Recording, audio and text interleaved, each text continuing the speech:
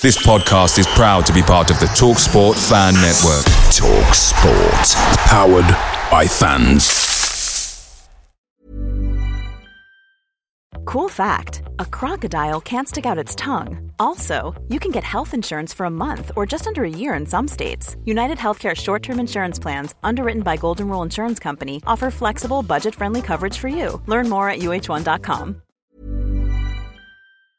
The TalkSport Fan Network is proudly supported by McDelivery, bringing you the food you love. McDelivery brings a top-tier lineup of food right to your door. No matter the result, you'll always be winning with McDelivery. Order now on the McDonald's app and you'll get rewards points delivered too. So that ordering today means some tasty rewards for tomorrow. Only via app at participating restaurants. 18 plus rewards registration required. Points only on menu items, delivery fee and terms apply. See mcdonalds.com.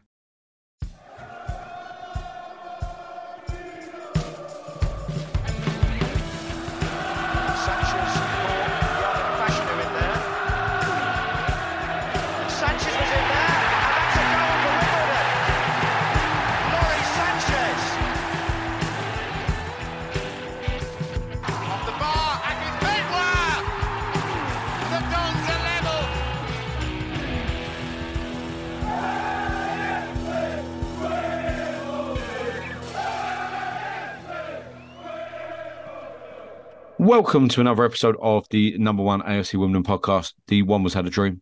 As ever, I will be joined by Danny Baker. And on today's episode, we will be talking about the Doncaster game. Were the red cards stupid from Bugel and Billa? Johnny Jackson, is he doing a good job? Why are fans still on his back? Then we'll discuss question time. So we asked you to send in your questions to me and Danny, and we'll answer them as honestly as we possibly could. We got some anonymous questions, quite a few actually. There was loads of people got involved in that, so thank you very much for sending them in. And then at the end, we'll discuss. We were going to do unpopular opinion, but I don't think we'll be able to get that done today. So Danny's got an idea regarding a selfies, and we'll discuss that later on in the episode. So let me introduce the one and only Danny Baker. How are we? We good? I'm good, mate. Really, really good. Absolutely. Anyone who's working outdoors, I'm feeling your pain. It was absolutely bitter. House football today. Fourth. Absolute humdingers. It was like Saving Private Ryan. Do you remember house football when you were at school? You play against other schools and you hate them. I went to a public school, so. Of course you did, yeah. Private schools play house football, isn't it? It's all that Harry Potter stuff, isn't it? I mean, we had house rugby at my grammar school, but I mean, we're the seriously educated. But it was lively. You got all the kids who were basically competing against each other, and it was absolutely bitter. And it was interesting because there was own goals, there was sliding tackles. It was it's getting wetter and wetter. And yeah, go on. Well, people jump in the cab, right, and they go, "Oh, this weather, eh?" And I have to pretend, yeah, it's a nightmare. You're like, cha-ching. I love it. Do you know what I mean? Like the wetter, the better. To be fair, just like my missus says. But Jesus, but seriously, rain and really hot weather is a cab driver's dream. But yeah, the rain at the moment is I'm cha-chinging it in. Obviously, I'm an intellectual man, as you know. Yes. The envy of many a Don supporter. Wanted to talk to you about fanzines. You're a big fanziner, and can you remember any? Because I remember quite a few when I was at Wimbledon. There's maybe one or two, but is it a dying thing? The fanzine, do you think? It's dying now, and I think it does. It wouldn't work or serve a purpose in today's woke industry that we live in and the world that we live in. Because I would love to get an episode. By the way, I'd love to get an old copy of one of the old fanzines. I was speaking to Xavier about this because Xavier used to do them. And Xavier, did he? Did he really? I was going to ask you who did. Which one did he do? I'm not sure. There used to be loads. I think there was hundreds of them out. I remember there used to be Yida Ho. Hoof the ball Wandering Hands. Yep. And then obviously we got now the historical Don, which was quite similar. Was there one called Sour Grapes? There was another one. There was one recently during the AFC Wimbledon days. I know Jonesy and them put it together for one. It was one episode, I think. They wanted to do more, but obviously the work that goes into it, about the podcast. Podcasts are more podcasts for me are like fanzines nowadays. Yeah. This is why I always. Do you think that is? Do you think podcasts are like the modern day fanzine? Pretty much. You know what I mean? It's like me and you have got our opinions, and people read or listen to it, and agree with it or not. Do you know what I mean? Same as a fanzine. Someone would they'd read it, think that's funny, or they wouldn't get on with, say, Joe Bloggs was writing in the fanzine. You think, well, actually, I disagree with you all the time. Do you know what I mean? But nowadays, obviously, you just go, I don't disagree with him, or you speak to me and you in the pub and go, oh, did you read that fella in the Who's the Ball Up or whatever it is? Who's the Ball Up? That was one, wasn't it? And you read it, and then you have the chat about it in the pubs. Where nowadays, obviously, social media, you get it all on. I guess if you literally think like the ones I can think of, like Hoof the Ball Up, Sour Grapes, Yeedaho, Historical Don, Wandering Hands. If you switch that now to the podcasts that we have, just as a smaller club than potentially that Premier League outfit, they're probably, you're right. If you think there's probably 4 or 5 different podcasts, obviously where your own words were the unofficial number one, etc., etc. But if you could put the club, us, and the other ones, you're probably right. That's probably exactly the same as all the podcasts. It's quite funny because I always get a bit of stick over the unofficial podcast part that I always say. But the reason why we are the unofficial podcast is because we say it, I feel, in how it is, and that's how fanzines used to be. Fanzines would say it how it is. They'd be joke. As I said, I don't think fanzines would be able to work nowadays because, as I said, I was speaking to Xavier, and some of the stuff that they used to put in fanzines, literally, he said nowadays he reads it and think, oh God, that was a bit close to the bone and stuff like that. Do you know what I mean? And it was, and you had to have thick skin back. Everyone had thick skin back in them days. When nowadays, do you know what I mean? No one. I wonder how they actually made it. If you think about it, this is before the internet, right? A lot of it. I mean, I remember watching, getting, Hoof the Ball Up, where we were at Plough Lane. So we're talking about late 80s, early 90s. I wonder how they actually did it, whether it was like, right, all of you, we're going to go to this pub, bring what you've done, and we'll stick it all in together, or tell me what you've done, and I'll type it all up. I think it's the same as this, really, where we say, look, everyone get involved. I think the fanzines used to say, look, write in. Do you know what I mean? And then if it's good, we'll put it through. Do you know what I mean? They'll have an editor. So, say, for example, you were the editor of the fanzine, and you had Thomas Moore, for example, just made up name, wrote a piece regarding, or what's his name that sings all our songs at the moment? Sam, is it Sammy who wrote? I can't talk to him about him. He makes you laugh too much. He wrote our theme song at the start for us. He done that for us, and he gets all the ukuleles out and He'd write in saying about why music and football and interlinked and stuff like that, and people go, yeah, that's a brilliant piece, let's put it in the fanzine. And I love fanzines. I thought they're brilliant. As I said, I think nowadays it's all for likes, clicks, and clickbait, isn't it, really? And we've been accused of that a few times, which is completely false. But it's like Sky Sports now have gone completely weird with regards to, they have YouTubers on and people that do like Man U podcasts on it as guests nowadays, and it's like, you know what I mean? I'm not getting much insight from them, but then that's what people say about us, really, isn't it? Yeah, it's an interesting one because obviously it had a lot of really good energy, and I used to love reading it, and I'm even now, and forgive me for not knowing the guy, but he's quite a tall guy. He's one of the faces, but I don't know his name. I think he does Historical Don. He always sells it. The Crabtrees. Okay, I don't know who it is, but whoever it is, Crabtrees. I think it's a Crabtree. I think I know who you mean. Tall, brown hair, isn't he? Yeah, it seems like a really nice fella. Always sells them. I always buy one. I kind of flick through it. It's kind of, I feel it's a tiny bit dated in terms of what it's telling us is very sort of quite niche. It's like old games, very, very old memories, etc. It's not quite as modern. It's not a modern read, but it's still quite an interesting one. I just admire the sheer tenacity, the gumption, the sheer volume of stuff that he obviously knows and has to put together. I kind of appreciate the work, hence why I buy it. But yeah, no, it's quite interesting. But like you said, I guess what you're saying, like I said, nowadays, I couldn't tell you.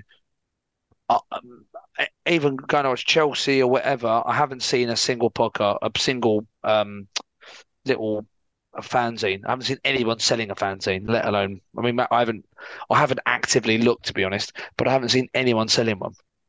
No, I think we're the only ones that still do. I think I saw him selling it up in Mansfield, and they told him he couldn't. Really? Yeah, I think someone said you couldn't sell that or something, and he was outside of it. I can't remember what game it was, but yeah, I know the guy you're talking about. Yeah, I said the one that always hits home with me, which it wasn't really a fanzine. It was more we were doing the programming in when we were at Sellers and we were boycotting buying any merchandise or programs, and people put together Yellow and Blue. And that was our match day program, but that's a fanzine because it was the fans doing it for the fans. Do you know what I mean? And they're the days I love when all the fans, as I said, we'll come on it probably later regarding some of the questions we got. But nowadays, I do feel like we've said it before, a massive split within the fan base and stuff. It's this group versus that group versus this group. When obviously it happened and the move happened and stuff, everyone pulled together and everyone bought Yellow and Blue and everyone contributed. And nowadays, I just feel like it's too much bitterness against if you're doing well or someone else is doing well and stuff. And also, like nowadays, I don't know if you probably wouldn't have seen them, but there's a lot of these females now who sell themselves on these OnlyFans sites who they cling on to a football club. Okay, I didn't know. And I've seen a few of their videos on Twitter and stuff. I'm not saying I look for, to be fair. And they scream about how crap the club is and how they've had enough. And then obviously they take the top off and stuff. And just forget guys to like it and stuff like that. It's very, very weird behaviour nowadays. And the Mark Goldbridges, have you heard of Mark Goldbridge? I've heard of Mark Goldbridge, yeah. Who just sit there in front of a screen. And these watch-alongs, have you seen these watch-alongs? No, not really. Literally, me and you would watch, say, the AFC Wimbledon game on Saturday against Doncaster. Me and you were sitting there watching the game, and people were watching us watch the game. So it's almost like Soccer Saturday, yeah. It's football Gogglebox. Yeah, so you're watching when you go watch Soccer Saturday and someone tells you about it. It's and basically that. Obviously, if you lose your mind and go mad, then that obviously gets better. Oh, like Arsenal TV fan. I know what you mean. Yeah, but the watch-alongs are huge. Claude. You make 8p. He's got to go. You make 8p a hit on it, apparently. And some people, like some of the rich or the ex-footballers are doing them. They're minted it in, making loads of money just by losing their shit, watching the team play and stuff like that. It's just mental nowadays. It's just blows my mind, really. But yeah, not a lot of people. Talking about losing our shit, if you like. Saturday, Doncaster. Did you pick 2-0? I picked 2-1. I said 2-1. Yeah, I thought we were going to win it. I put down 2-1, which was devastating because you said 2-0 on the pod though. I did say 2-0, and when I wrote it, I said bloody 2-1. Yes, because I thought you'd come on and be typical Danny Baker. No, because you picked 2-0. I thought 2-0 when I put 2-1. Yeah, I was gutted, but go on in, talk to me. What do you think? Yeah, should we start with the ref? I mean, the ref, for some reason, the first half had a serious agenda. No idea why. Not sure he was going off on one. I disagree. Do you really? I don't get why Wimbledon fans always go on about this agenda and about... No, not in general. I don't think it's in general with referees. I just thought the bloke on Saturday for both teams was crap. I just thought he turned up I don't think to people regularly. But the Lemony Evans yellow was... Oh, that was ridiculous. Was bonkers. But that's only one I can see that was bonkers. The other bookers I can think, they're bookings. I mean, the Bougiel one in the first half was high foot. He didn't mean it, but it's high. Maybe a word is initial. Yeah, I mean, I thought both of Biller's were yellows. Oh, the second one's unreal. I've got no argument with the two yellows. I don't know. I still haven't seen what happened with the second Bougiel, to be honest. He kicked him. Kicks out. Oh, did he actually? It's ridiculous. You don't need to do it again. And is it a straight red or is it a yellow red?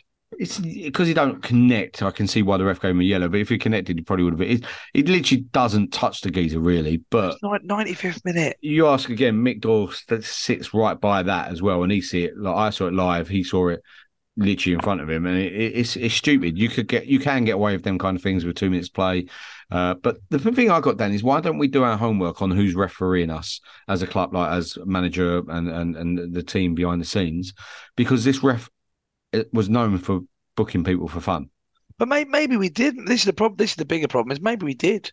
Well, if we did, then it's even stupider because you've got people like Biller, who I love. I think the kid's brilliant. He's going to be one of the best players we've ever had. Yeah, he's never going anywhere because obviously his injury record. Yeah, but he's stupid and could have lost us a game in a different scenario.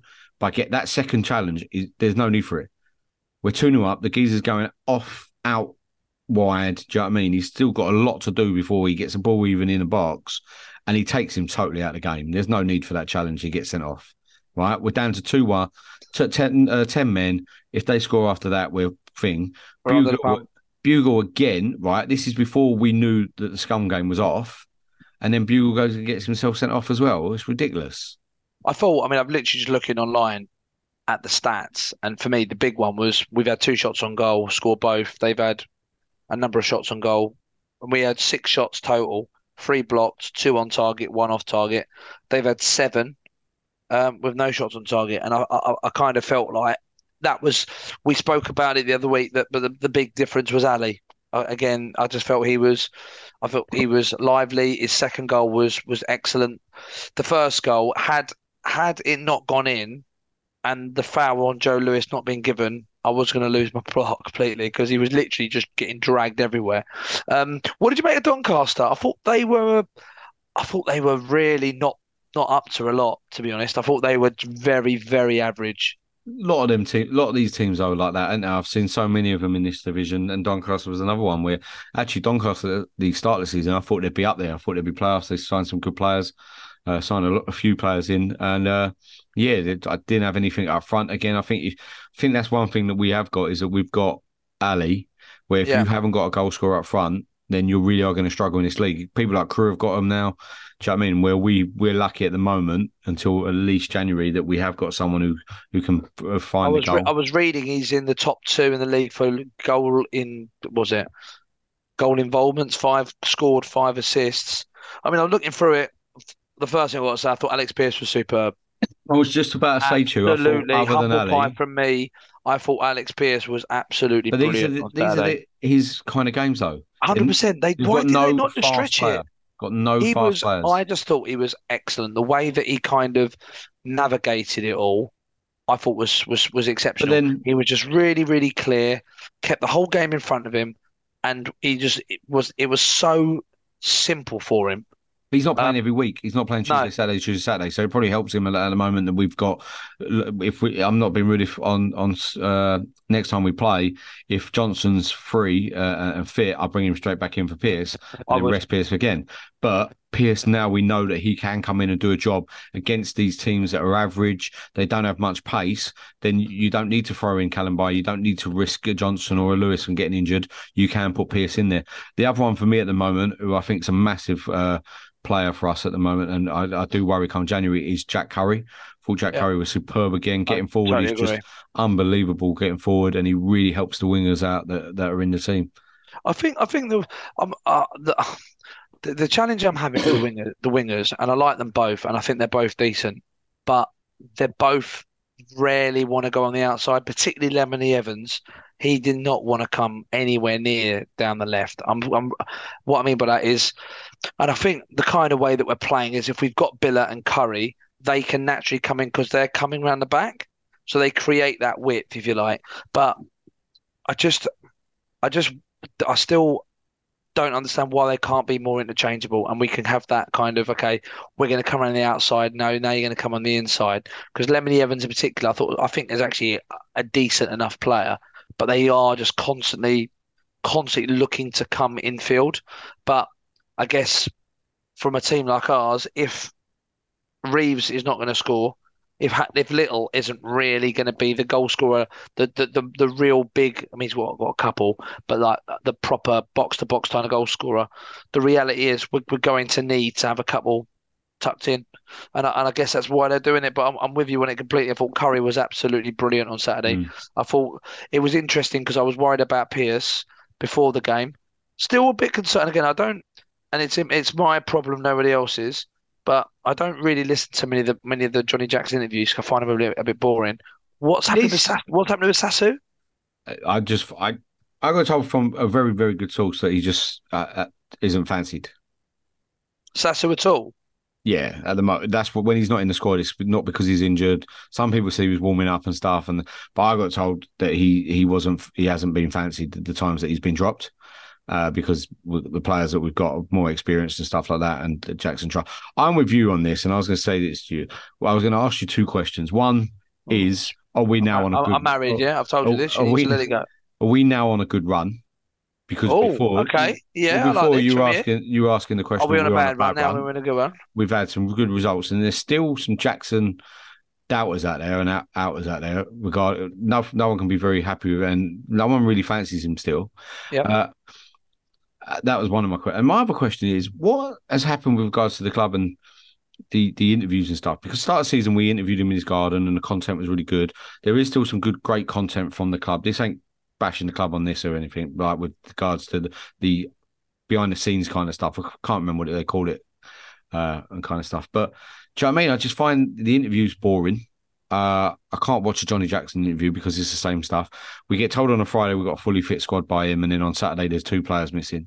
Do you know what I mean? We're reverting back to type from last season again, where I thought at the start of the season we were going to get a bit different. Do you know what I mean? It's just the same. And again, we're winning games, so it's all good, but I can't watch the interviews. I just find boring. I don't anything from the official club, the official pod and stuff like that. I do find quite boring because I just feel like we're trying to repeat the same content over and over again when we don't really need to. Just do really good, amazing content and get it out there.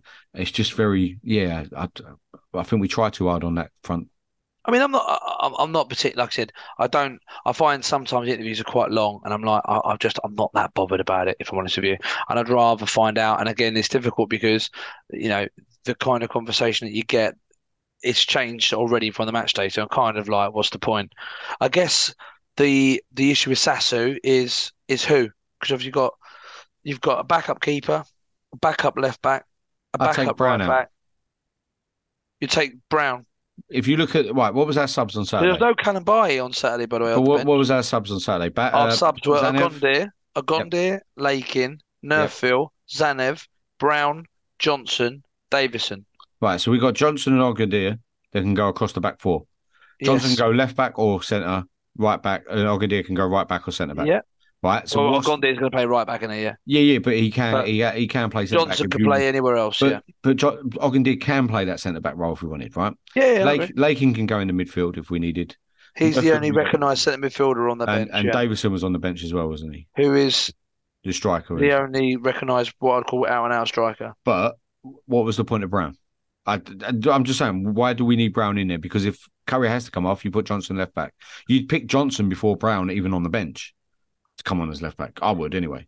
I'd rather have Sasu on the bench instead of Brown and have that extra attacking option in case you need it. Lucky enough, we didn't. But yeah, I just think I don't see the point of Brown on there. But yeah, I mean, I can understand the argument of that. I mean, everyone else, it's weird because you've got Nerfil who's covering the wings, Lakin to cover centre midfield, you've got Agondir who can play one full-back, you've got Johnson who does all the others, you've got Zanev in goal, and you've got Davison up front. So like you said, the argument is probably the battleground between Brown, Kalambayi and Sasu. Bearing in mind, coming back, you've got Pell.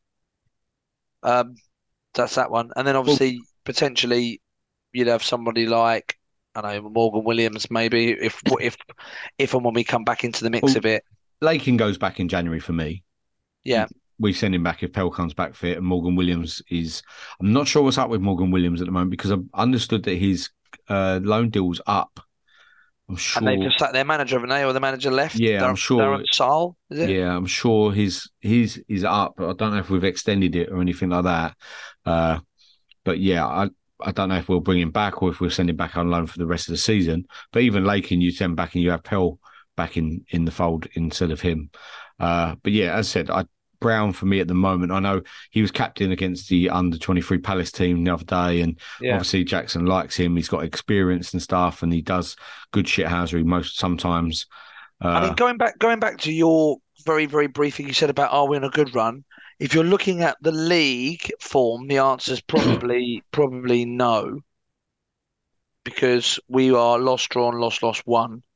So we've only got 4 out of the last 15 in terms of home games. The last 5 games, everyone above us is on a better run than us. Every single team above us, and bizarrely, there are quite a few below who are like Doncaster. Bizarrely, before us, they had won 3 of the last 4. So I don't think we're on a good run. I don't think you can say because we beat Palace Kids, Doncaster, Cheltenham in the cup. Cheltenham in the cup. I mean, that was a good game. Dispatched Cheltenham in the cup, and they're a league above us.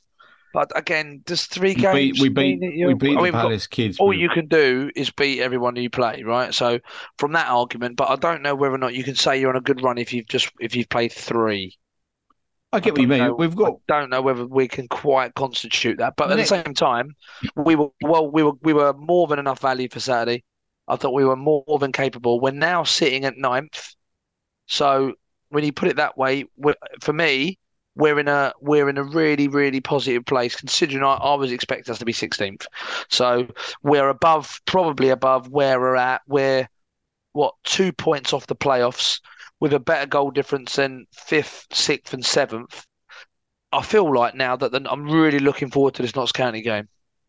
I know we've got Wycombe coming up, but the Notts County game, I feel like it's going to be buzzing. Wycombe for me is a nonsense game because we're already through in that competition.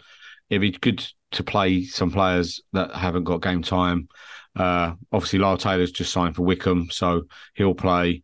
He'll probably get a good reception from our fans if anyone goes. I'm not going. Oh, no thanks. I'm not one who's beating boycott either. I don't. You're off to Ibiza, are you? Or you're not even going to go to Ibiza? You're just going to work the weekend. Working, taking the kids crazy golf and into a massive ball pit thing that we've got in Southend. But yeah, it's a nonsense. You know what I mean? I was happy with a free weekend, to be fair, and I'm hoping that we play players that need game time. But the next 3 games after that are quite big. Notts County at home, Gillingham away, and then Ramsgate on a Monday night, which is a terrible night to be in football on. Yeah, it's a weird one, that one, isn't it? I think the only positive from my perspective is I would guess will be whatever happens will be in the 3rd round draw. They normally do it on a Sunday, don't they? Yeah, Sundays. So but it's 67 grand for the TV, but I do think we're going to lose a lot of fans coming down to it. I won't be able to come now. It's a Monday night. I would have done on Saturday or a Sunday, or even a Friday night possibly. But yes, Monday night's no good for me. And now it's on ITV4. I'll just watch it at home. So yeah, but Saturday was a really positive result. Yeah. The Billing sending off is frustrating. The Bougiel sending off, because obviously Biller, he's been on a good run. But again, like I said, I said to my dad on Saturday, Agonde coming in. I don't think he's obviously as good as Biller, but I've got no qualms at all with him coming in. I don't feel like, oh God, here comes Agonde. I don't feel that at all. The Bougiel miss is also actually, in my opinion, not a bad one, because I feel like we do need to play Davison and Ali together. I feel like we need to give that a game a bit of a chance. For me, I think they're both lucky that the Scum game got postponed.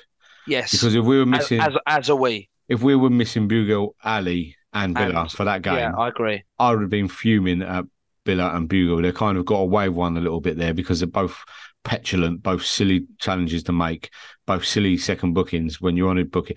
Also, a lot of people again are blaming Jackson for not making the subs and bringing Biller off. I don't know. I'm not sure. I think you keep Biller on, but Bougiel possibly could have come off for me earlier.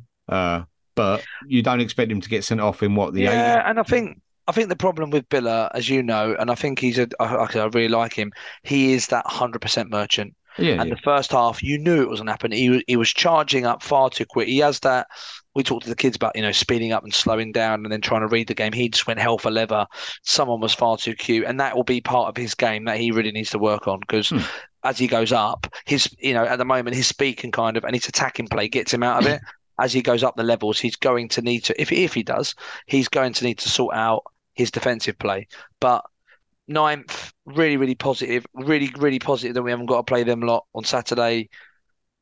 There isn't, I thought the atmosphere was decent on Saturday. We sold out, apparently. We're still plenty of seats, obviously, which is, again, don't get me started on it. Exactly the same as Notts County, with the amount of money that the club must lose. And again, I still don't know whether or not we've got a great mechanism to put tickets back on sale. I've not done it. But again, this is the stuff I talk about, the propaganda from the club, where they put out a sellout crowd, and then you watch it or you look at pictures, and and it's not just a few seats down in the East Stand. There's loads of empty seats in there. It was a bundle. Loads. And I said I've been contacted. And I'm not having it. A lot of people go from the East Stand and stand in the South Stand, and they fill that up instead. I'm not buying that. There's lots of either season ticket holders who don't fancy the incentive that the club offer, and think no thanks, or there's just the mechanism is, as you said, isn't correct, or the work of it ain't correct. But this is where it winds me up, because the club go, oh yeah, sold, and I kind of get it on paper, it probably is sold out, but it ain't. Do you know what I mean? It just makes us look stupid, I think, when we're saying sold out, get your tickets. Do you know what I mean? Sell out game at Plough Lane, and you look at it and it's like, well, wait a minute, there's like 100 seats in the East Stand still. Like you can see some of the writing of the Dons on there. Do you know what I mean? It's ridiculous. But we're about a third of the way in the league, 9th. Happy? I am pretty happy. It's a better squad than last year. We're playing better than we have done previous weeks. We're having our moments as well. I still think we're going to have a special moment this year in the FA Cup. We've got to be looking at beating Ramsgate quite easily with the team that we have and the team that we can put out. We should be then in the third round. And as you said, we'll probably know the draw before that. Get a massive game there. That's good for us. I still don't get... Jackson, for me,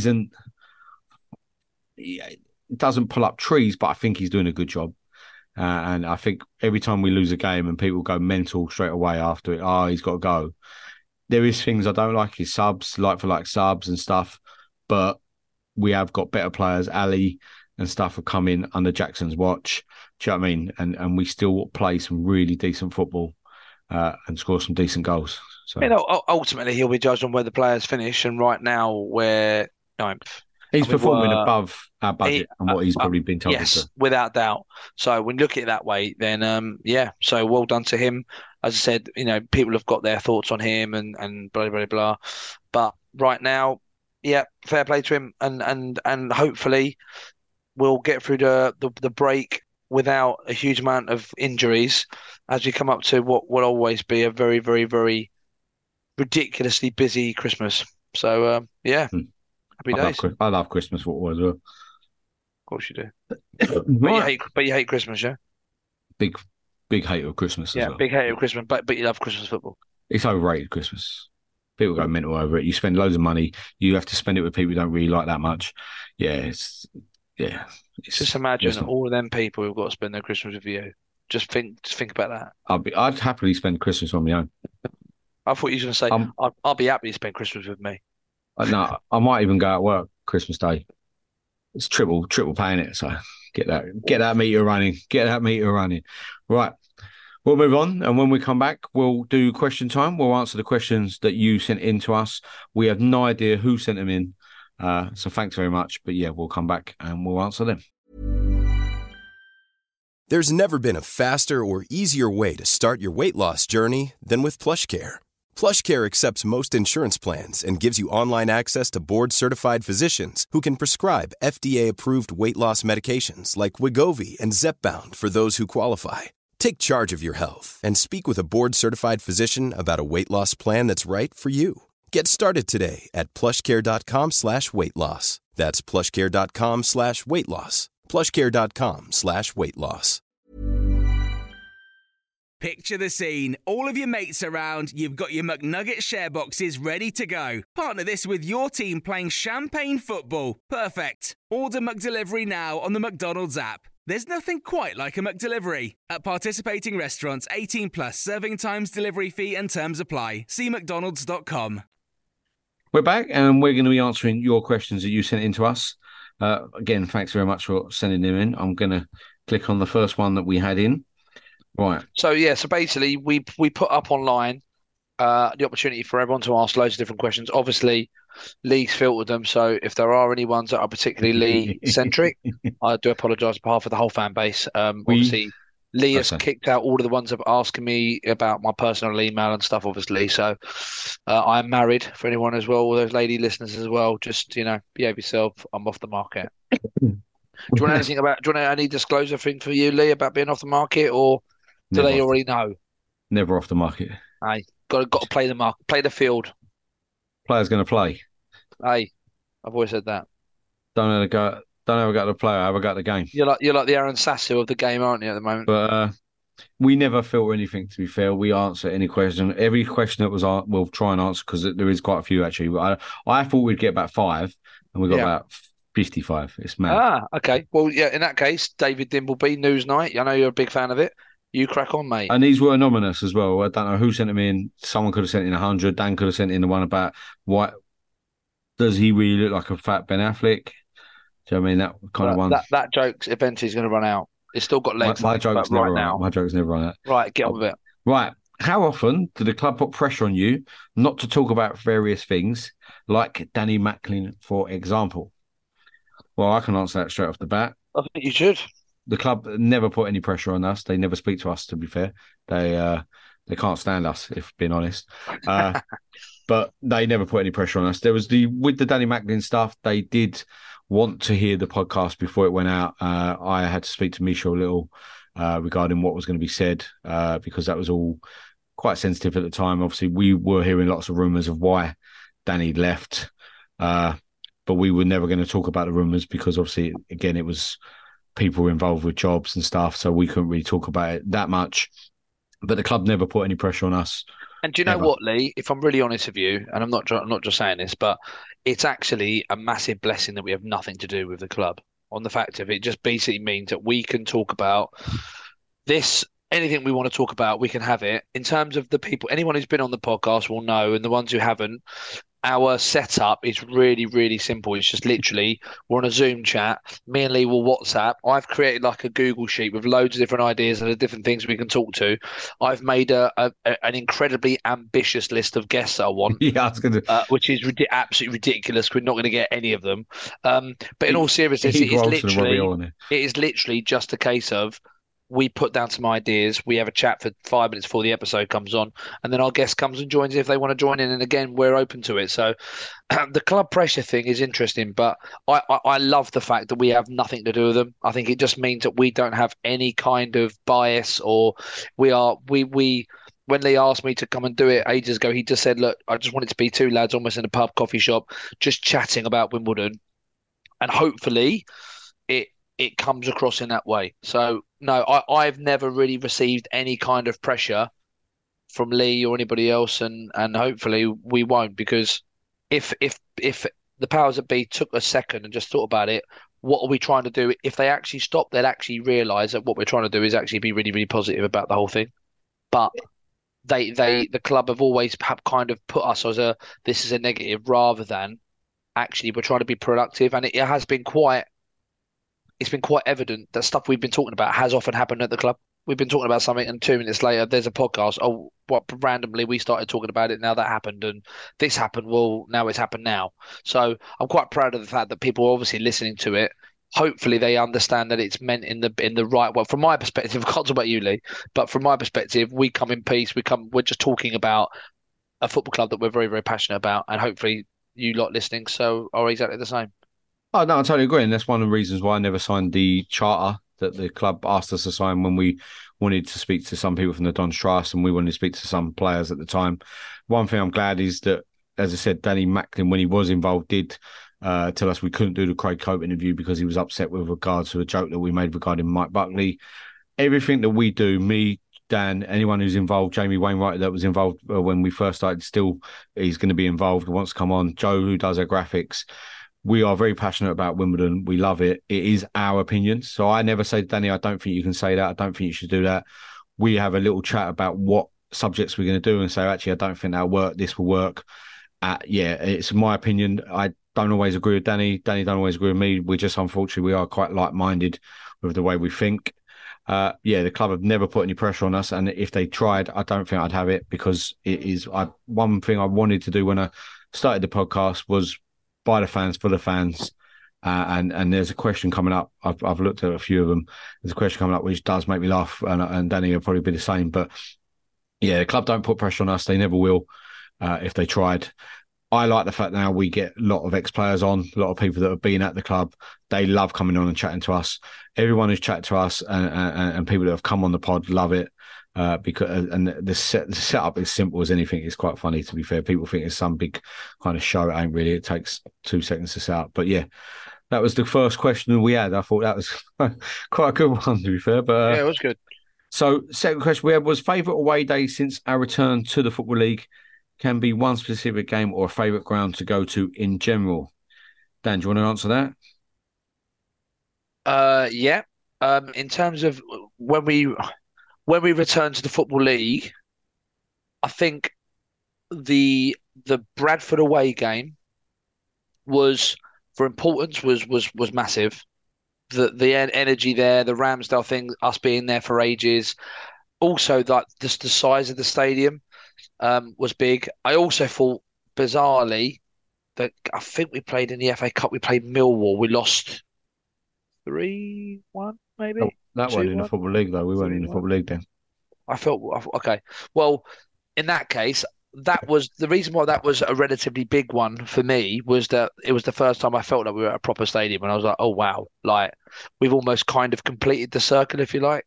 That was quite a big one in terms of that. Obviously, Liverpool at home was wicked. Arsenal away, Tottenham at Wembley. Actually going to Wembley and watching a game.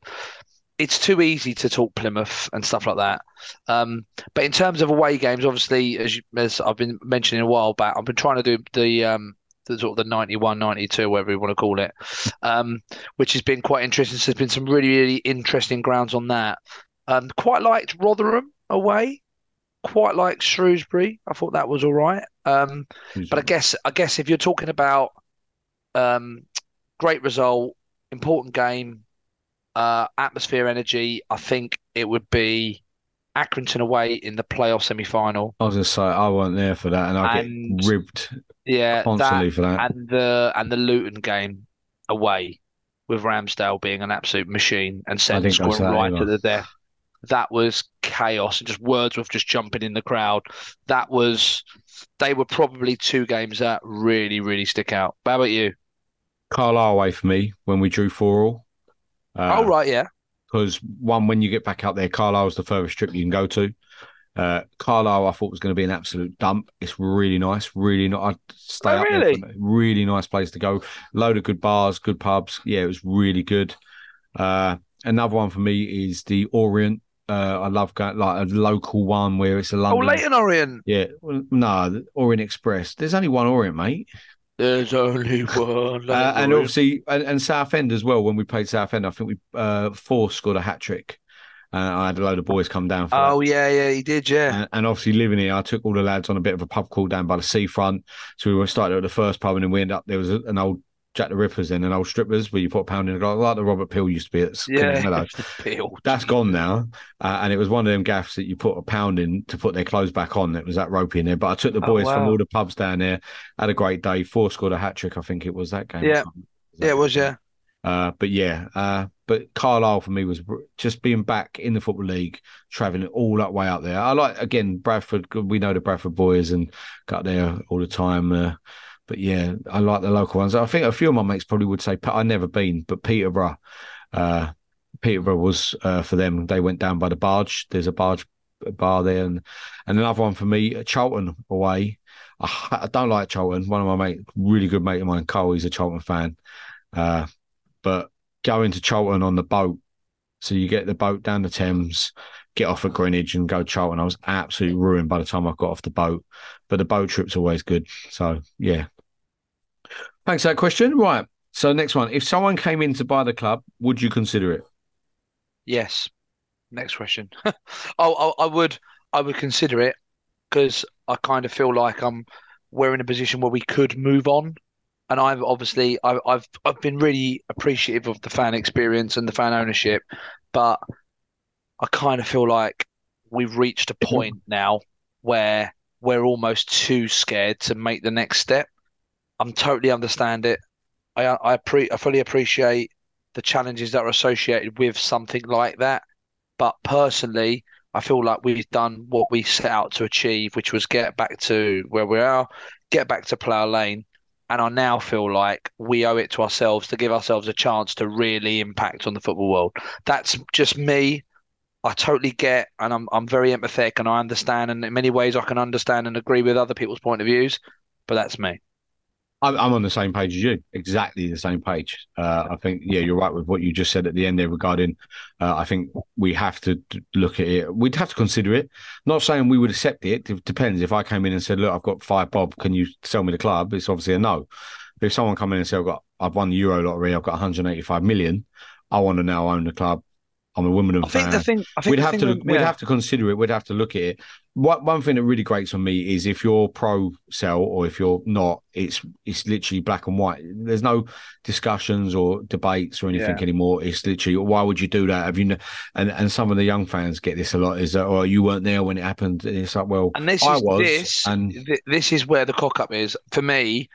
If it's about if you're pro being a fan club because you feel like the opportunities are better to be a pro fan club, I get it.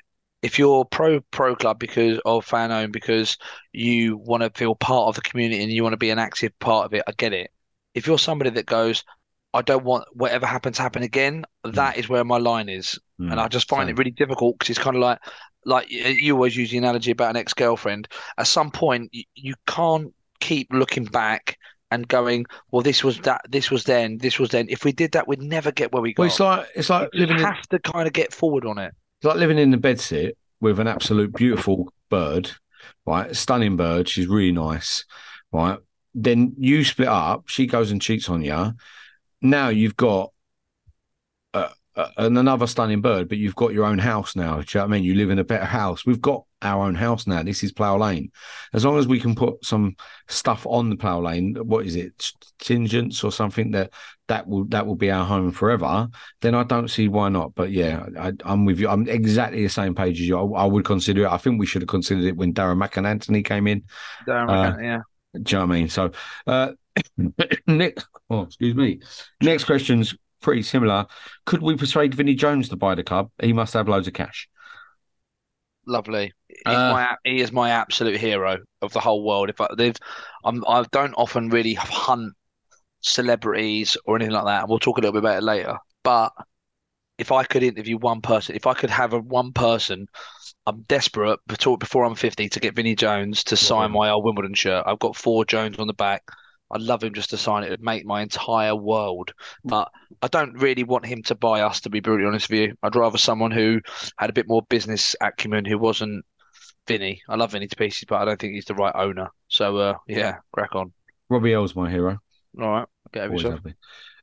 Our fans who think refs have an agenda against and the FA hate us are deluded and just have ego issues. They don't care about us.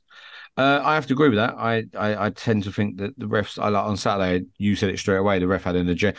No ref has an agenda over Wimbledon. They're just crap refs sometimes. Yeah, the FA don't give a shit about us. I don't think because of what happened previously, they have this agenda that, you know what I mean, we're not fit for purpose and stuff. I don't, you know what I mean? The FA have got bigger things to fry about than AFC Wimbledon. On Saturday, like I said, I completely agree with you. Saturday, I just felt he had an agenda about him doing what he was doing, not against us, because I thought he was poor both ways. I just felt that he was the kind of guy that felt that he had to assert himself by giving out loads of yellows, which led to 2 red cards, which probably when you look back here, the 2 reds, I don't actually have a huge amount to argue about, but there was a few yellows and a few fouls, and I was like, I think it's just officiating at the moment in this country is just not very good. Do you know what I mean? We've seen it in the Premier League and they've got VAR helping them out. And I don't think VAR is such a bad thing as long as it's used properly. It's not being used properly. It's horrendous because the refs in this country, referees always take the game about themselves. They always make it about themselves, always have done. David Ellery used to do it. Do you know what I mean? Who's the other one that used to live in Tring? Not Mike Dean, the other one before him. What's his name? Bodenham? No, there was a ref who always made sure he looked good. And Clattenburg? No, it won't. Clattenburg's another one who always made it about him as well. But there's always been a ref who always makes it about him. Always have done. Do you know what I mean? So, yeah, I just think refs are unfortunately pretty bad. There's nothing against Wimbledon. We just unfortunately come up against bad ones. If given time, do you think Davison could play off Bugle? Hasn't really had an opportunity to do that this year, and I've never thought of him as a target man.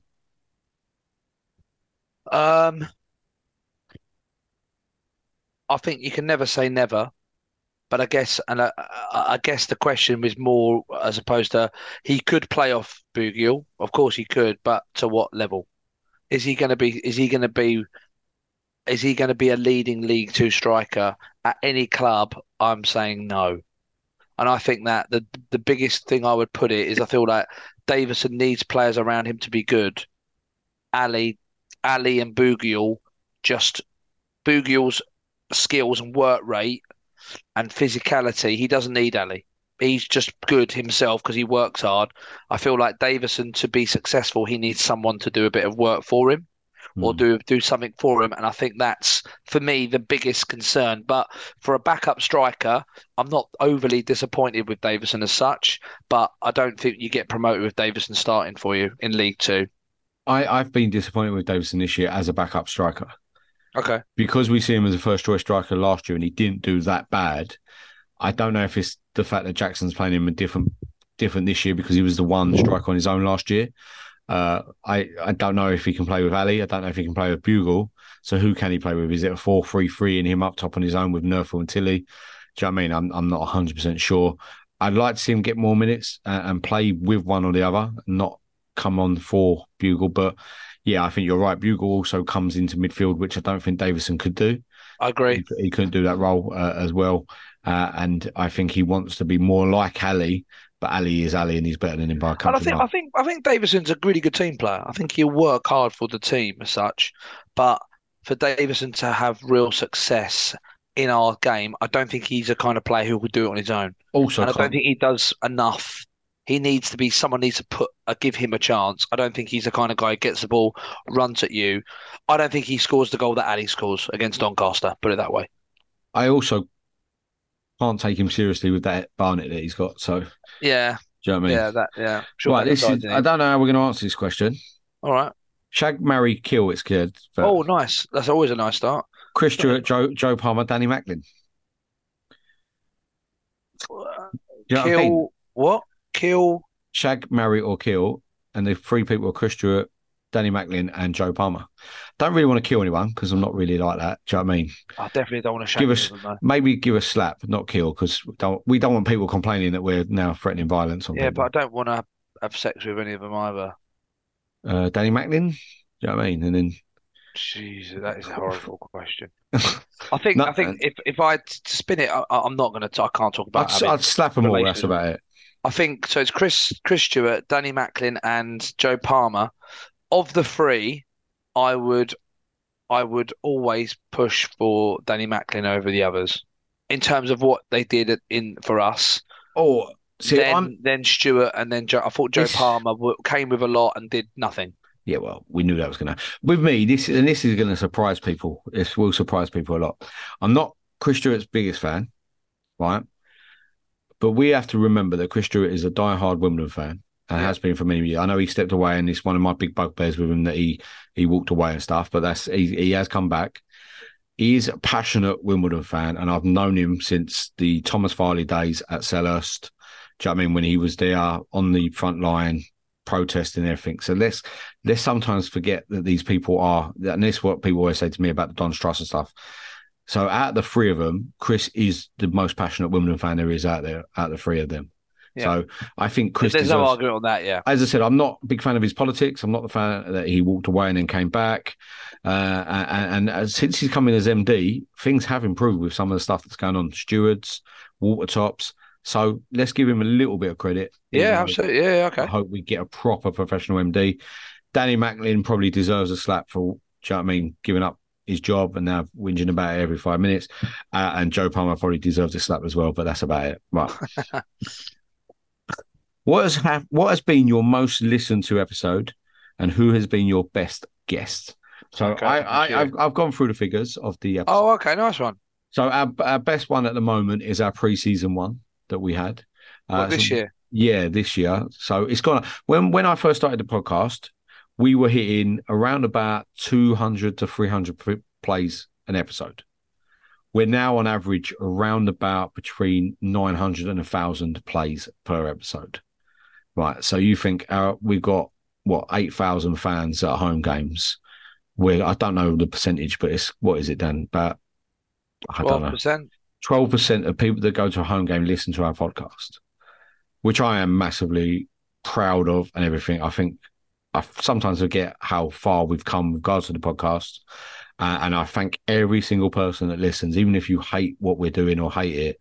Anyone who listens, I really do appreciate it. But I think it was about 1,500 we had for a pre-season one. The player interviews and the ex-pro interviews and the Robinsons, they've all hit about 900 to 1,000. But yeah, me and you just talking nonsense in pre-season was our best one. Best guess, really hard one for me, this, because we've interviewed, and I always forget again, I've interviewed Laurent Richards, the boxer, Wimbledon fan. I've interviewed Dave Anderson. We've interviewed Robinson, Palmer. Do you know what I mean? Recently, I had Ross Standen and Andy Sullivan on. Yeah. And it just blows my mind that we have them on. I even enjoyed speaking to Danny Macklin and stuff when he was MD at the club and getting insights of what's going on behind the club. And this is why I said we're not a foe of the club. Do you know what I mean? Come on, we'll ask the hard questions, and that's what people want to hear sometimes. I think my favourite was Terry Burton. Terry Burton, yeah. I felt that was a really good sort of flow of a bloke who probably, and what's interesting is when you sort of get these guests, the first couple of minutes, they're kind of a little bit standoffish and a bit, I don't know, and all of a sudden they loosen off and then they realise, because also ultimately some of these, let's be honest, I doubt Terry Burton's listening to much of what we do, but the fact that when we first started, he was a bit cagey, and all of a sudden it was like, oh, okay, they're just two lads who are just chatting about football, and then all of a sudden he was giving us loads of stuff. I just thought, particularly when we were talking about the old Egil Olsen stuff, Damien Francis one as well was quite funny. Like listening to it and being like, "Oh my God, what is going on here?" I'd love to get Dave Anderson back on, because we did. I think me and Jamie did him like the second week we did the podcast. We got him on straight away. Yeah, so Laurent Richards came on pretty early doors as well. Yeah, Ollie Palmer, as much as his ego and stuff really annoy me sometimes, and some of the stuff he comes out with now at Wrexham, and that he went. He was brilliant to chat to. He spoke to me and Jamie for about 45 minutes, an hour after we'd recorded, just sitting in his house, just talking to us about football. I quite like the episode. No, I actually don't have a problem with him either. I've got no issues with him at all. But yeah, and we've got many guests to come as well. And as I said earlier, Danny's got this list of guests he wants to get on, from some absolute unrealistic shouts like Egil Olsen and things like that. But yeah, we are working on it. And as I said, I was working on doing an episode of every other week but it just works crazy at the moment. So, right, another question. This one's going to be funny, Dan. Obviously, the answer is going to be me. If you were both asked to become the Wimbledon manager tomorrow, who would do a better job out of the two of you? Well, I don't even think that's even a question. That's obviously going to be me. Well, I know you coach kids at school. I've done proper coaching, Sunday League, kids coaching. Yeah, but it won't be about tactics. It'll just be who gets on better with the players, and they'll all be like, "Who's this twat?" And whereas me, it'll be like, "Look at this inspirational Churchill type character." My man. How would you approach it? Would you be like, would you come in and be like, "Look, my name's Lee," or "My name's Boss," and tell them all about how much you love the club and this sort of stuff? Or would you just be like, "No, I'm just going to detach myself and be more"?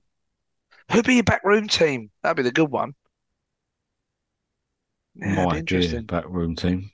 I think I'd have to come in and be quite humble, but be like, ultimately I'm a Wimbledon fan, and this is me, and this is why I think this club is brilliant, and why you're brilliant, and how much why are you blowing smoke up their ass when they're up? No. I'll be coming in and going, "Oi, boys, right? It ain't been great, to be fair, the last couple of years." Are you joking? We're playing ninth in the league, mate. Oh yeah, so let's keep Johnny Jackson in then. No need for us to come in. We've been brought in to do a job, and I would do a job. I'd be a better manager than you. I can see you with Harry Pell and Lee Brown getting absolutely battered in some Guildford nightclub somewhere. That's what I can see. Sounds good to me. That sounds good for you. Right, this is the question, right? I did look at this one, right? And I thought this was hilarious. Whoever sent this in literally does not listen to our podcast. Can we get a more diverse section of the fan base on? I'm sure plenty of listeners would love to come on. Can you put out an open invite and have different fan on each week? Is it whoever sent this in, man, woman, or child? Are they winding us up? Because we literally say at the end of every episode, if you want to come in, message us, come on the podcast. Right? If I don't reply to you straight away, just like we've got an interview coming up with an ex-player, he messaged me a few times. The person who got it said, "Look, boys, stop ignoring it." And it was like, I don't deliberately ignore people. Sometimes I'm driving for hours, come home, fine. But from now on, then I will add to my spreadsheet. I'll make a fans line. If anyone's interested, anybody wants to do it from this moment, and we'll even put one more tweet out. Anyone wants to do it, all you've got to do is put your name down, on it, I will write it down on the list. And what we'll do is we'll keep, because I actually prefer it when there's 3 people on it, because like you said, me and Lee have relatively similar opinions. More than happy to. Love, there's been some old muckers of mine, Rob Salem, Ollie Lewis, my mate Dan Lewis. It's been wicked having different people on. We haven't had Buzz on this year, so it'd be great to have him on. It's brilliant having new people on coming to talk about also, we've had a girl called Sydney used to come on all the time. Yeah, she's cool. I did message her again, see if she wanted to come on. I think she's quite busy in her own life at the moment, which does happen. We're happy to get women on. Do you know what I mean? Anyone who wants to come on. And yeah, we'll happily talk everything AFC Wimbledon. And that's why I thought it was quite funny. Yeah. How would you lift the atmosphere at Plough Lane? I'm anti-drum, but not against all instruments, e.g. bugle or thundersticks. I'm guessing they mean boogle, but bugle, whatever it is. Bugle. Yeah. Bugle. So, yeah, I've said this before, and we said it. I think we need a section in the South Stand that is solely for singing. Everyone wears the same kind of uniform, like an ultra section. People are against ultras. It's worked at Arsenal. Palace do it very well, even though I hate saying that. My mate U-Boat, I love that. He's a massive Palace fan. And I think a singing section, I don't think we've helped ourselves by selling the benches. I know we had to because we had to raise money. But the problem now, you've got people that don't take up their seats sometimes in areas, and there'll be scattered people around instead of just like we want to move our seats maybe next year from the East Stand into the South Stand. We can't do it. No, I said we might. A few people love the East Stand. I wouldn't mind moving it, but we wouldn't be able to do it because there's the benches here. We wouldn't be able to get 30 of us in one section. Do you know what I mean? And then I think you need to get one big section. That's for me. I wouldn't do too much different. I'm not big on a drum or anything like that. All I've said before is to try and simplify the songs a bit easier, because some of the songs are absolutely brilliant. The way the wordsmanship of the songs is fantastic. They're really witty, creative, but they're not particularly catchy enough where my old man can hear it. Whereas if you made the songs a bit simpler, you'll get it. I do feel like we're still a little bit spread, and what we need to do is try and create an environment where we're all a bit closer. But I think that will definitely help the environment eventually. We have spoke about this on previous episodes as well, so I don't want to go into it too long. Got so many more questions, and we're going time. Right, chaps, who do you think will lose in the January transfer window, and what will be our main priority buying a striker? Will that be our main priority? I think we'll keep Ali in January. I think he's gone in the summer. I think we'll keep him now. Why does he need to leave now? He's got international duty in January as well. I think he'll stay, and then we'll leave. I think the one player we are going to lose in the summer, that's Jack Curry. I think Jack Curry will be gone in January. Too good. He's also out of contract in the summer, and I don't want to be losing him for nothing. No, but at the same time, we'll get him. We won't get a lot for him in January. No, but I think that I guess it will just be an interesting one from a club perspective. What they perceive as the opportunities from January, whether or not they feel like, do you know what, we can have a punter going up. Whether they feel like, well, actually, maybe we'll just solidify. Maybe. But I would be guessing, if I'm being bold, I'd be guessing that Ali, Billa, Curry won't be with us next year. And I think Billa will be. I don't think he will be, and the reason his injury record's so bad he won't pass a fitness test anywhere else. Yeah, no, but I feel like there'll be an amount of money that we'll want or we'll be thinking about, and I think they'll be worth a punt. I don't see him. I think he's good enough to be £1 million or something like that, but I don't think he will. I think there'll be someone will come with $500,000 and we'll be like, well, hold on a minute. And their conversation will be, well, he's injury prone, bloody contracts. No. That will be my concern is January, whether or not. It'll be an interesting January.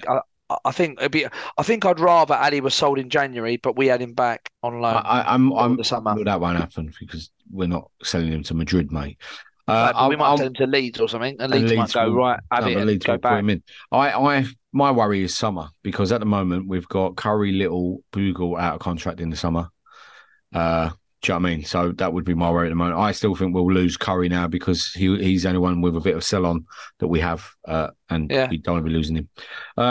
Would you like Ivor Heller back presenting Man of the Match awards? To be fair, I don't watch the Man of the Match awards. I'm not there after the game.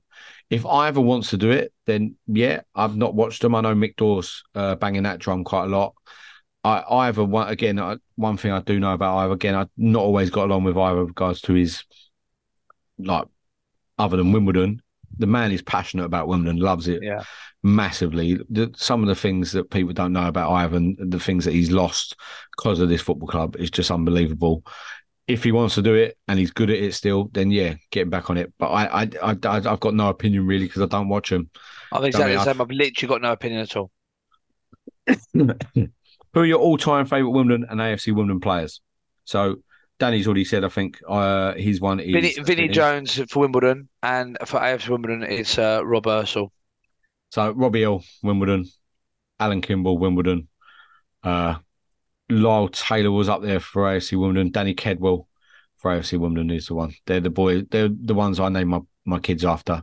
Danny Kedwell and Alan Kimball. So not Wally Badair, no. No, I wanted my firstborn Jack. I wanted him to be called Ikuku Kimball Finch, and my missus said no at the time. Yeah, no, maybe not. Yeah. Do we have a new MD yet? No idea. No idea. There is the rumour mill, isn't it, about the guy from Sutton? But there's a guy from Sutton that's come in because he's massively banging the Wimbledon drum. Everything he tweets now is about Wimbledon. He's come in at some role. He was doing a COO role or something at Sutton. Chief Operating Officer, yeah. Yeah, he was doing it. Well, I don't even know if he was doing that. I think he'd been doing the one below that at Sutton. I sent it to you straight away and said, "Blimey, is this going to be the new MD?" Apparently, we're interviewing for the new MD. Second interviews are taking place as we speak, kind of thing. But at the moment, I don't know who it is. We need a new MD. Again, as I said earlier, Chris is passionate. For me, he's not the right man to be the director. For me, and I think. Yeah, it's a weird one, that one, because no one's even announced this guy yet. Do you know what I mean? But he's obviously working at the club. That's what really annoys me about the club when things like this happen. So he's obviously come in from Sutton. He's doing a job at Wimbledon, and it's not. Yeah. No, it's weird, isn't it? Do you know what I mean? But yeah, as I said, I understand that second interviews are taking place, and hopefully we'll hear soon. So that's all I know. That's good. Do you think we should set up if we want to progress? I think we answered that earlier. Definitely answered that. Yeah. Yeah. So. Did you really forget to record the Macklin Fallout stuff, or did TalkSport lawyers have a word? Very unlike you boys not to reference it or revisit it after. This is 100%. We didn't record. My system crashed at home, so I think. To give everyone the context, Damien Francis interview, you may or may not remember when we finished it. We were all done, and me and Lee were chatting to Damien Francis, and then Lee just went completely off my power the computer. And I was talking to Damien Francis for another 20-odd minutes about life and whatever else it was. And then we were panicking because Lee had done. We then did the Macklin bit, which, by the way, in terms of content, I thought was it was ridiculously good. So we did it, and then afterwards Lee checked and was like, "Oh my God, what about the?" And he was looking at both the recordings. We only found one, which was the Francis one. If I'm really, really honest with you, and again, I'll be blunt, I spoke to Lee about what the next episode. I said, I really think we should revisit it. Lee was quite happy not to, and if now I look back at it, I think it was the right move not to, because it kind of done a death. It was all done and dusted, and we could have spoken about it, and yeah, we could have given you an opinion if you like. But I kind of agree with Leah now. When I look back at it, we would have just been flogging a dead horse a little bit, and I felt like it kind of played out. Everyone had done their piece. It was all over Twitter. Yes, we could have spoken about it, but there was other stuff to talk about that week, and I think it was right not to do it again. But yeah, genuinely didn't lose it. The thing about it as well is my power went, and I came back. And it was recording still. So I was like, right. So I pressed record again. It said recording in place. This is what happens when we do Zoom. So me and Danny's right. It was probably a really good bit of content. Really good. But when I spoke to Danny again, we'd already spoken about it on the debrief. Loads of people got involved with regards to that. I think we revisited once it all came out again. We went over it again regarding once it all come out in the press, and do you know what I mean? The club put out statements, And I think Danny's right. We kind of, everyone had their say on it. The debrief, people had their say on it on there. And yeah, it was done to death. So, but yeah, one thing that me and Danny, and we've said this before, we won't hide or shirk from big things. We'll talk about it and have our opinion on stuff. There's some stuff you can't talk about. Genuinely though, Lee, I don't think we've ever lied on here. Genuinely, and I'm not just saying it. There has not been a single thing that we've lied about, and there hasn't been anything where at some point we haven't spoken about it and touched base on it, whether it's right or wrong, or whether we've done this or done that. We spoke about not talking about different things, and obviously what the club wanted. We've never lied or hidden anything, and I don't see why. We've got nothing to hide. There's nothing in it. There's no if the club said you can't do it, we'll just say, look, we can't do it. The club have spoken about this, and that's that. There's nothing else really with it. So yeah, no, interesting. It is just interesting that people the conspiracy theories, and I understand it, but no, we haven't hid anything at all. Yep. Where will we be in 5 years, 10 years, and 20 years? What league and what ownership model? 5 years, I think we possibly could be in League One. 10 years and 20 years is really hard to say because it depends on how fast football moves. It moves very, very quickly nowadays. Money is everything. Regards to football, ownership model, I probably can still see us being a fan-owned club and probably being in League Two, unfortunately. For me, personally, I'd like to see us have a bit of ambition. The Championship in 5 years is what we were told a good few years ago. I hope we have them ambition still. And whatever way we look at it, we are looking at selling the club. We're not selling it, but going down to a 50+1 model. I hope people are looking at that and voting or putting their piece in because that has gone out from the Don's Trust. We do bash them enough on here, but they have put that out there for people to have their say on. 5 years, I still think we'll be around League One or League Two. 10, 20 years, hopefully we'll be pushing on from the Championship. Danny? I feel like once we get, I feel that the 50+1 will happen at some point, but I don't think it will ever be owned by somebody else. I think it will just be 50+1, and I think that will be enough for most. I feel like with that model and where football is going, I feel like League One is a definite possibility. If we get in the Championship, we'll be like the Wycombe. It'll be like, oh wow, you managed to go. I can't see us being able to go up and stay up. Whether we would be a Championship League One yo-yo, I'm not convinced. I feel like you look at the attendances and stuff and everything else from a club perspective, I feel like we should be at the higher end of League One, of League Two, or the bottom end of League One. So I feel like from a club perspective, that's kind of where we're at. Obviously, Wimbledon FC punched above its weight, and there might be a 10, 15 kind of year slot where we really, really punched hard, and we were Championship. Don't ever see Premier League, and I don't really want to be honest with you. I think it depends on if there's a European Super League at the time. Say 10, 20 years, it could be, and then it depends on when we fall into the rest of the categories, because they do a European Super League and some of them clubs disappear. We probably would then move into a League One kind of. Yeah, maybe. Well, we're going to have to kick on, Dan, because we've been going on for 31 minutes and I've still got tons of questions left. All right. You're playing in a match against the 9 years boys, a 50-50 tackle. Which one of them are you 2-footing? Jeez. Wouldn't need to 2-foot any of them because we'd be 10 times better than any single one of them. If you've seen them 9 years boys, yeah, me and Danny would probably shit all over them, just ourselves against. But we're buying a drink after. You might. Yeah, 2-foot, probably all of them, to be fair. Is Ali Al Hamadi the best player to put on the Wimbledon shirt? No. We did this the other week. I don't think he is, but I think in terms, and again, I hate the word potential, it drives me mad, but you say it most weeks. His ceiling could be higher than a lot of other players we've had. But is he better than Lyle Taylor? No, I don't John think Main, he is. Rob Ursels. Do you know what I mean? At the time, they were what we needed and they were brilliant. And I think if we could have Ali for 4 or 5 years, possibly, but he'll be gone in the summer at least. So I don't think he will be. I think people have got... there's a big hype train for Ali and it's probably deserved because he's scoring goals and looking good. But my thing is why it's switched on for him at Wimbledon, which happens. Why has it never worked for him before? Do you know what I mean? He's been at Wycombe, Swansea. Wycombe, you think that would have been made for him. It never worked. So maybe he should think about the grass is not always green and maybe staying for Wimbledon for a little while longer if he wants to have a good career. But Yeah, he's young enough. He's young enough to do it. But no, I think I could think of probably 10 or 12 players who are better than Ali, who's played for Wimbledon. So, yeah. So where would you strengthen in January? Where would I strengthen in January? Well, I think one of the bigger questions is, I think from a squad perspective, I'd like Morgan Williams to come back. Morgan Williams for Lakin makes a lot of sense to me. If Lakin's not getting much game time as it is, then let's have Morgan Williams back. I feel like if we want to be in the playoffs and have a really good run for the playoff run, or to maybe go up, we need another striker. 100%. That's the only one I think. We need someone there. The rest of it, I'm quite happy with right back.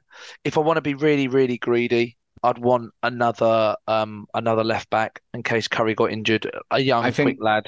But I think if Curry goes, I think we need to bring in a left back, obviously, because I wouldn't want to go for the rest of the season with just Brown. I think we need to push off Pell possibly, and bring in someone to replace him to play behind in a bugle position kind of thing, because that's not Pell, and I can't see Pell getting in any other position in the team. And I reckon he's quite expensive as well, I'd argue. And I think a striker is a must-have, a young striker who has a bit of potential. But yeah, so right. It sounded like on the pod you've had to hold back from calling the Don's Trust wankers or tossers. Admirable job, but did you think it? No, I think the Don's Trust do a lot wrong, but they do some things right. There's a few on the Don's Trust I don't agree with, and I don't like, and I haven't voted for them. But it is a democracy at the end of the day, and people have voted these people on. There's people on the Don's Trust like Michelle Little who work extremely hard, no matter your opinion on her personally. These are passionate people that love Wimbledon. They're not doing it to fuck us up, or do you know what I mean, to take us down. I hope they're not doing it to take us down. I know some people would. No, I don't know how anyone could think that. But do they do a bad job? Sometimes, yes. And me and Danny have called them out. A lot of Wimbledon fans have called them out. But as I said, with regards to the ownership model at the moment, they are asking questions about that.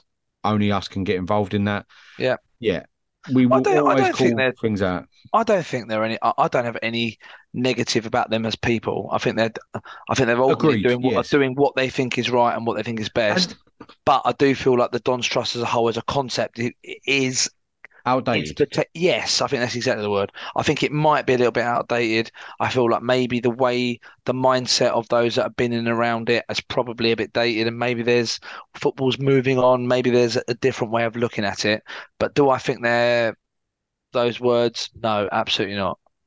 I agree, and I think that's the thing. And we have called out the Don's Trust for stuff that they've done, and it's ridiculous sometimes. And you know what I mean. And yeah, it is what it is. But I don't believe anyone on there is deliberately trying to sabotage AFC Wimbledon or do things in a bad way.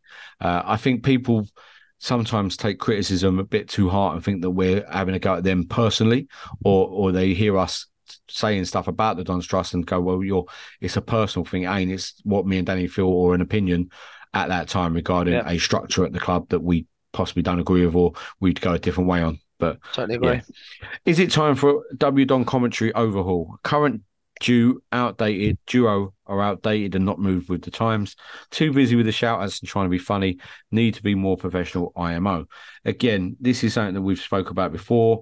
I'm not a big lover of the commentary. I am a big lover of Mikey T, though. I've known Mike for many, many years. Rob, again, I don't want to slate someone personally. Rob is a passionate Wimbledon fan who has been around this club for many, many years and gives a lot of time for the club. And though I think it's a paid role, but that don't mean that he doesn't love the club and passionate about it. Yeah. Is he boring? In my opinion, yes. Mikey T, does he do a good job? Yes. Do they do a good job? It's okay for what it is. I'm not a big fan of it, but then I try and watch games more live than watching on TV, so it's probably not aimed at me. We've spoke about this before. Do I think they need to bring someone younger in as well? Yes. Would I like to hear more ex-players on there? Yes. Do you know what I mean? It does annoy me a little bit that sometimes, again, we don't let outsiders in. It's like it's a closed shop with regards to the W Don commentary team. The other day I was listening, I think it was a Tuesday night game. Rob was doing the commentary because Mikey T had to do the stadium announcing. why not ask someone else to come in and do a bit of the commentary? Why Mikey's two's doing the announcing, so you've not just got Rob until Mikey T's available. Yeah. Do you know what I mean? And I said, I think they're worried that if someone comes in and they're really good, everyone will be like, well, you two are not needed anymore. Sorry. And they've been doing it for years. Let's not forget they started W Don from scratch. Him, Mikey T, Rob, and I think it's Barry, I think his name is. I can't. BJ69 or 66, BJ66. I know that was his nickname. Remember that. Do you know what I mean? And they put a lot of effort. They go up and down the country doing it. 100%. Is it outdated? Possibly. And I think they do maybe need a bit fresher and younger commentary. I think the other challenge as well is that the fact that if someone wants to do it, they'll have to do every single week. I don't think it's fair to have these guys go in and out and dive in and out. They put their hand up, they do it. I think they're decent. I think the other challenge, well, which is never easy, is the fact that more and more people are watching the games rather than listening to them.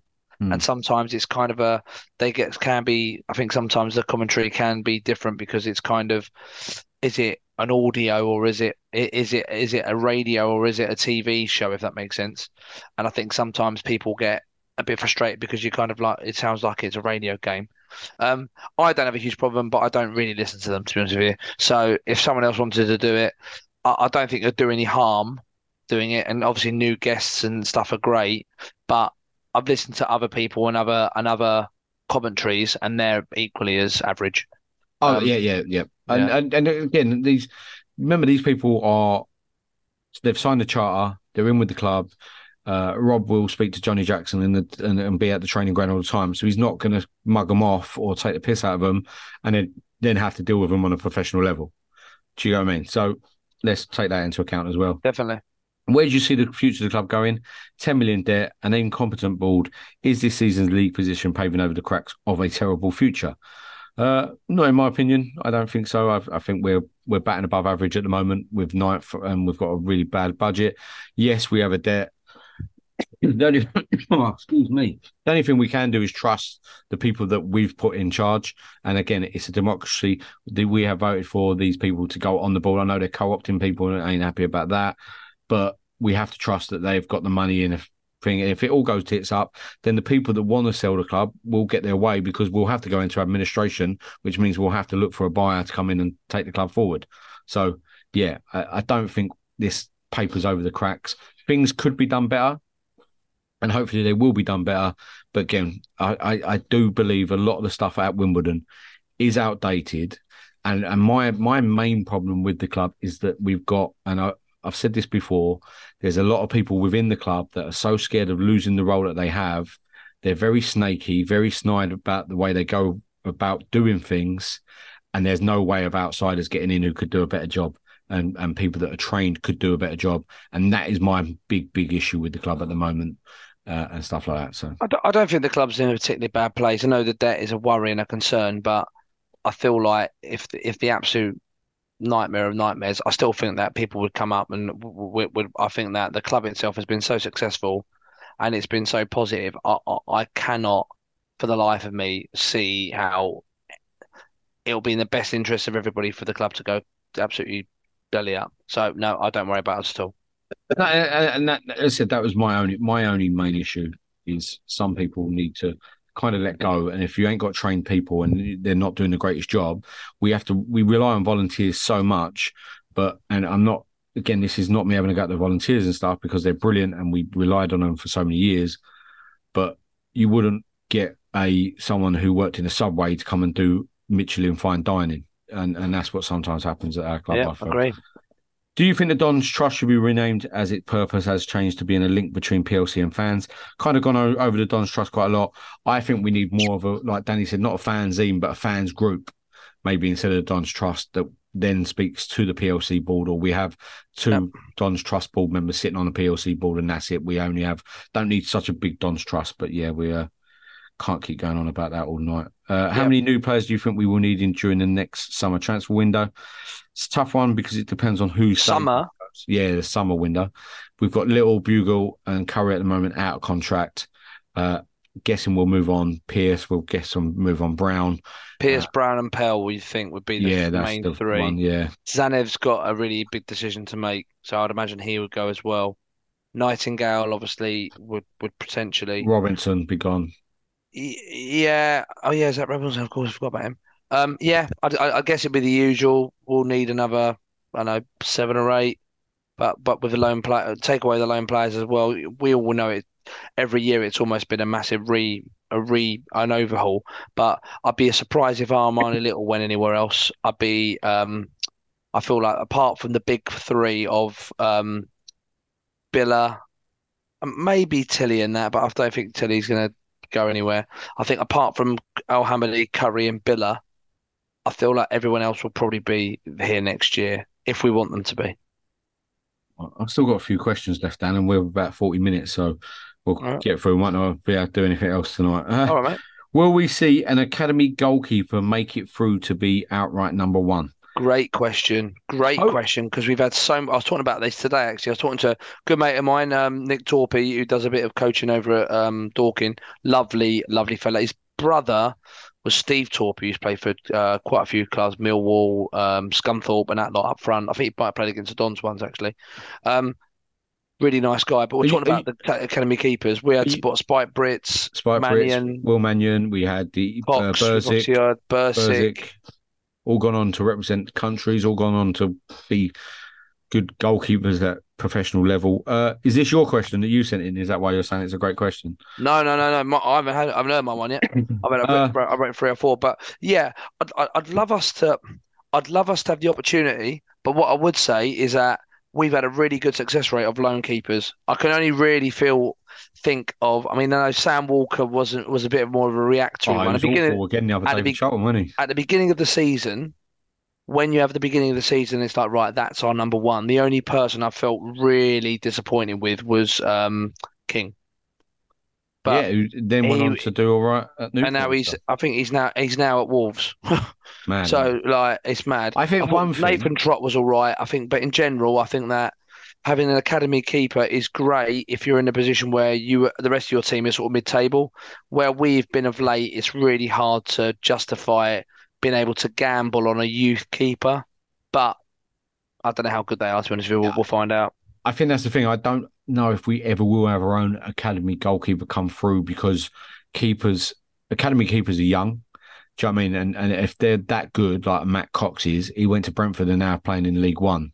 Yeah. Do you know what I mean? They all went on to play for higher teams than us when they went on. Like Bursic went to Stoke and started playing in the Championship. Will Mannion, I know he dropped down to Cambridge. I don't know where he is from there, but he went up to Hull before that and was playing for Hull, which was. And he played in the Champions League for some Cypriot team, I think. Yeah. So, and I think one thing that we have to keep and has been so good for us is Ashley Bays. Ashley Bays, I don't know what he does with the keepers and wherever they come from. Arsenal, well, Ramsdale weren't from Arsenal, but look at what he done for Ramsdale, Roos, what he's doing for Bass, even Trott and stuff like that. Yeah, I think Ashley Bays has been phenomenal for us, and he's an absolute AFC Wimbledon legend. Which away trip are you most looking forward to in the remainder of this season? So for me, I'm going to Salford on the 16th of December. Not being out there, I'm taking my boy up to Manchester. We're going to go to the Classic Football Shirts Manchester up there. Check that out. We're going to go for something to eat up there. We were going to look, maybe possibly see if we could do an Old Trafford Stadium tour, but that don't work for us. And I'm looking forward. I've not been to Salford, ticking it off one of my 92 and doing that in a few weeks. Other than that, yeah, I love an away day. So wherever, really.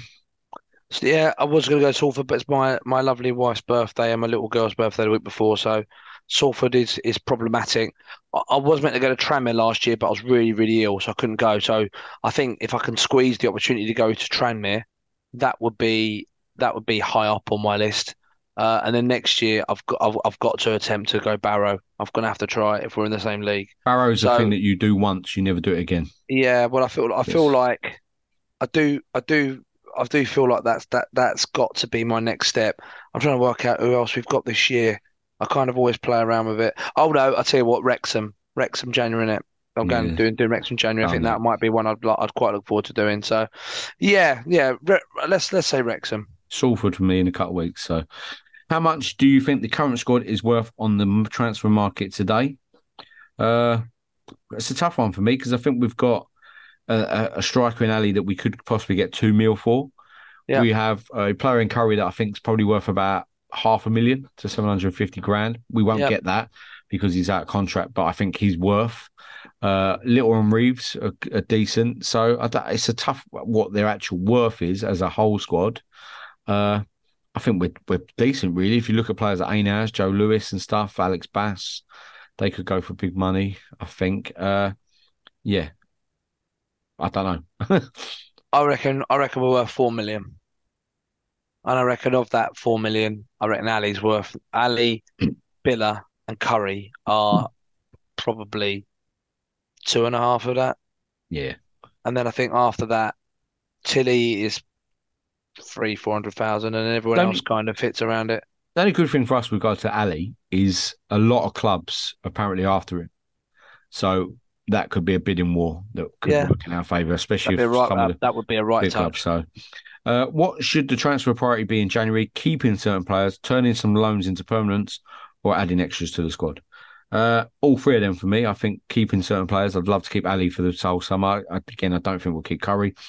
I'd love to turn Lewis into a permanent, but I don't think that could be the case either. I think Stockport must be looking at that situation and thinking he's doing really well there. Let's see how we get on this year. If we go up, then maybe we can shift him on to a Mansfield or someone for a bit more money. Yeah. Adding extras to the squad, I think we need to add a striker.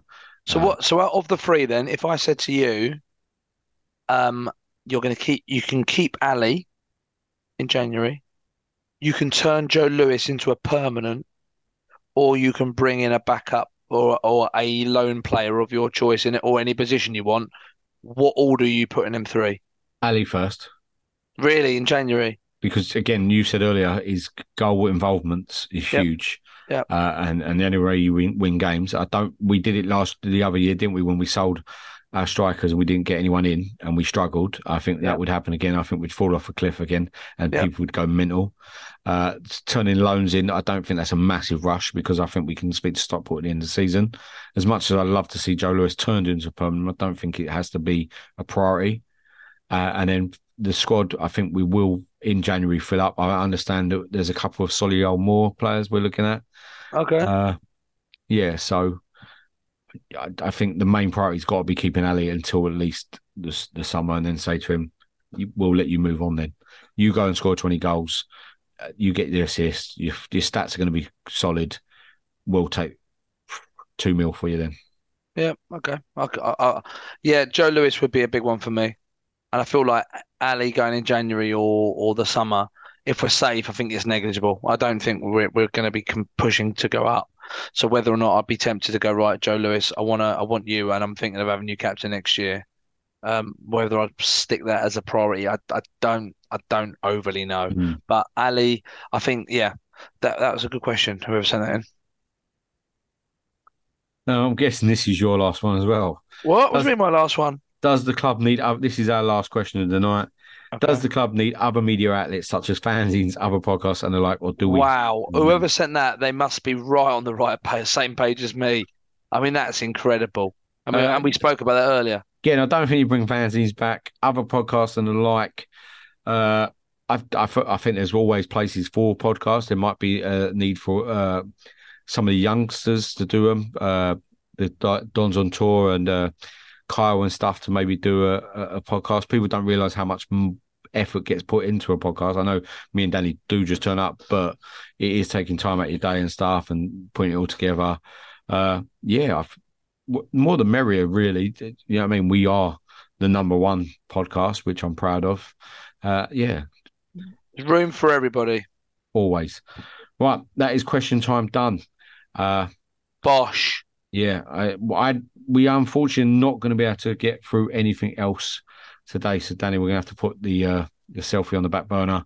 We'll discuss that in another episode and get that maybe next week, get that out. But yeah, that is question time. Thanks very much, everyone, for sending your questions in. Again, I thought we'd get 5 or 6. I didn't think we'd get that many. We have learned something today, though. If I become AFC Women manager, I would do a better job than Danny Baker. Wow. And we are playing on Saturday. We're not going to preview the game against Wickham. It's the EFL Cup. We're already through. Lyle Taylor's going to score, guaranteed. Hopefully we play some players that need minutes. And a win's a win, but I'm not too bothered about Saturday too much. And we'll come on to next week. Well, enjoy all your weekends, everybody. Very rarely do we get in the season a free weekend, so go and get stuck in, go and enjoy it. Yeah, come on, you Dons. Go on, Bruce.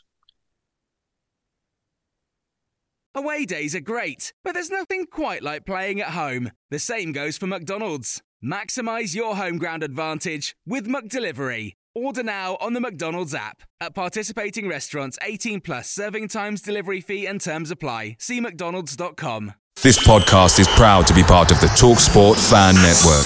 TalkSport. Powered by fans.